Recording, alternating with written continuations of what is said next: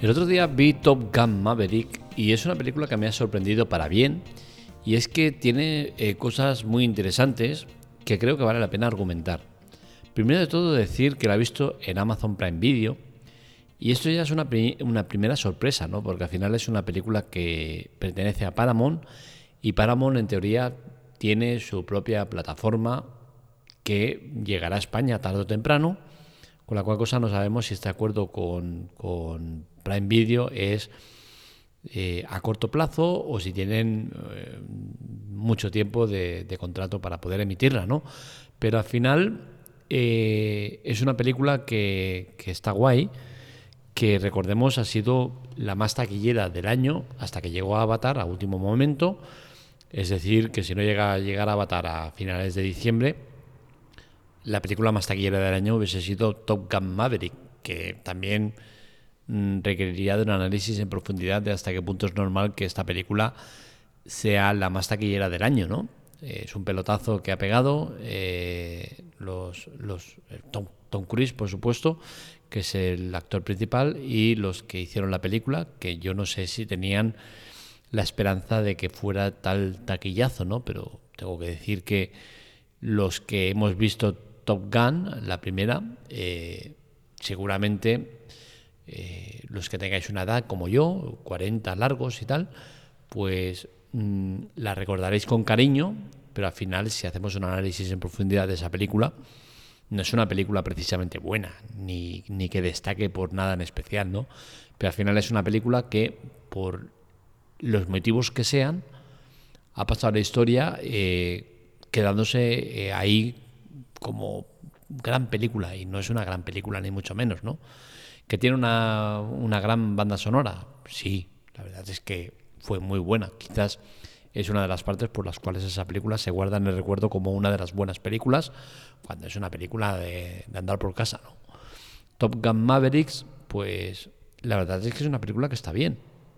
Tiene muchos alicientes como para decir que es una película que, oye, está por encima de la media, ¿no? Especialmente si tenemos en cuenta el tipo de argumento y el tipo de cine o de apartado al cual representa, ¿no? El tema del ejército, aviones, pues no es que tenga mucho por donde tirar, y la verdad es que Top Gun Maverick está bien. Irremediablemente he visto la película con rabia hacia Tom Cruise, y es que este tío tiene 60 años y es sorprendente cómo se mantiene, independientemente de que se haya hecho más, menos operaciones, lo que quieras. Con 60 años es increíble el aspecto que tiene, y sobre todo que lo ves y no se ve mega artificial o mega operado, pese a que seguramente lo está, pero a mí sinceramente me da una envidia sana muy muy grande, Es impresionante que yo, que tengo 44, todavía no tengo 43, en unos días los cumplo, con mi edad, hostia, veo a Tom Cruise y digo, joder, es que parece más joven que yo el colega. Y recordemos que para la película han tenido que modificar parte de la idea original, porque poner a la chica con la que está liado en la película de Top Gun no era viable, porque la chica, pues bueno, pues al final los años pues han hecho su trabajo, ¿no? Y claro, la pones al lado de Tom Cruise y dices, joder, ¿qué te ha pasado, colega? Es sorprendente, es que lo de Tom Cruise es alucinante. Seguro que muchos de vosotros recordaréis el meme de haber visto la foto de que habla de, pues sí que era un vampiro o tal, porque sale con el niño de entrevista con el vampiro, y sale el niño en la actualidad y, hostia, es que parece su padre casi. Y Tom Cruise prácticamente igual. Es que lo de Tom Cruise es alucinante, Le pongas al lado a quien le pongas, es que, joder, no le hace nada de buen... no le deja en buen lugar.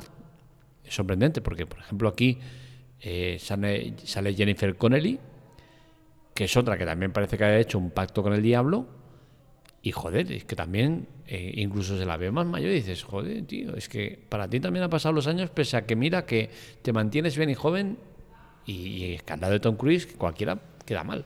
De la película hay muy poco que comentar, ¿no? Es más allá que es una película que está bien, tiene un buen reparto, contamos con interpretaciones como la de Tom Cruise, Miles Teller, Val Kilmer, Jennifer Connelly, y bueno, es una película que a mí me ha gustado en cuanto a reparto, pero del cual tengo algunos matices. Por ejemplo, Ed Harris. Ed Harris es un actor que es muy bueno, que es una película que le iba al dedillo y el cual pues no hace más que un cameo. Al final la aparición de Ed Harris es simbólica.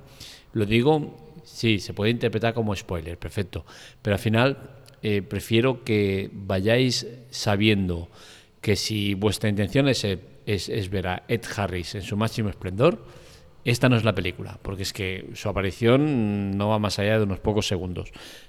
Yo que tenía ganas de verlo, porque sabía que salía, no sabía que salía tampoco. La verdad es que me ha decepcionado mucho.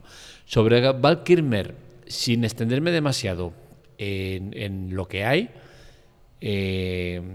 que recordar que el actor en 2017 sufrió un cáncer de garganta que le llevó a que le tuvieron que realizar traqueotomías y que lo pasó bastante mal. De hecho, creo que no tiene habla, o si la tiene muy, muy tocada. La película sale en el papel que hizo pues en la de Top Gun. Es la continuación. Digamos que es un papel a modo como honorífico. Ha tenido críticas. ¿Por qué? Porque se le pone una voz que está digitalizada, no es su voz real. ¿Por qué? Porque, como digo, sufrió este problema de cáncer de garganta y no tenía voz, con la cual cosa lo poco que habla, pues bueno, está digitalizado. Sale un poco interpretando un papel adecuado a las condiciones que tiene. ¿Y con esto qué quiero decir? Que es otro de los actores que lo pones al lado de Tom Cruise y sale perjudicado. Primero por lo del Tom Cruise, que parece que no le pasen los años, y segundo porque Val Kilmer, con los problemas de salud que ha padecido, pues es una persona que se le ve con más achaques de lo normal o habitual para la edad que tiene, que dicho sea de paso se mantiene bastante bien, pero claro, al lado de Tom Cruise es que cualquier persona, como dije antes, va a salir mal parada. Pues Val Kilmer todavía más por esos achaques de salud que le han llevado a un estado complicado. Dicho esto, Top Gun Maverick, donde verla en Amazon Prime Video, vale la pena verla. Es una película larga, ¿vale? Sobrepasa las 2 horas, creo que no es para nada necesario. Es una de esas películas que con hora y media te la acabas, no es necesario llevarla a 2 horas y cuarto. Pero bueno, es una película que ha sorprendido por ser de las más taquilleras del año. Es más, como dije antes, ha estado número 1 hasta el último momento, que la ha superado Avatar 2, como era de esperar. Y bueno, es una película que, si la ponemos al lado de la primera, son dos películas muy, muy parecidas en tiempos, en lo que tratan, todo. Digamos que parecen dos calcas, como si fuera un remake. No lo es, evidentemente, pero la verdad es que son dos películas muy, muy parecidas y que, bueno, en plan melancolía, en plan de decir, hostia, mira, tal, es una buena continuación, está bien. Y como digo, está muy, muy por encima de la película anterior, porque como dije, Top Gun no es una gran película. Es una película que la tenemos en buen recuerdo, pero que es mucho menos de lo que realmente fue. Con lo cual cosa, el que Top Gun Maverick la supere es algo que forma parte de lo normal. Hasta aquí el podcast de hoy. Espero que os haya gustado. Este y otros artículos los encontráis en spoileroff.com. Para contactar con nosotros, redes sociales, Twitter, Telegram, TikTok y demás en spoileroff, aunque en Telegram nos encontráis en spoileroff con una F, ya que con 2 nos lo cogieron. Es un canal muy recomendable donde vais a encontrar mucho contenido de calidad, mucho contenido que no podemos poner en otros sitios y que vale mucho la pena estar. Os recomendamos que entréis, spoiler off. Lo dicho, nada más por mi parte, un saludo, nos leemos, nos escuchamos.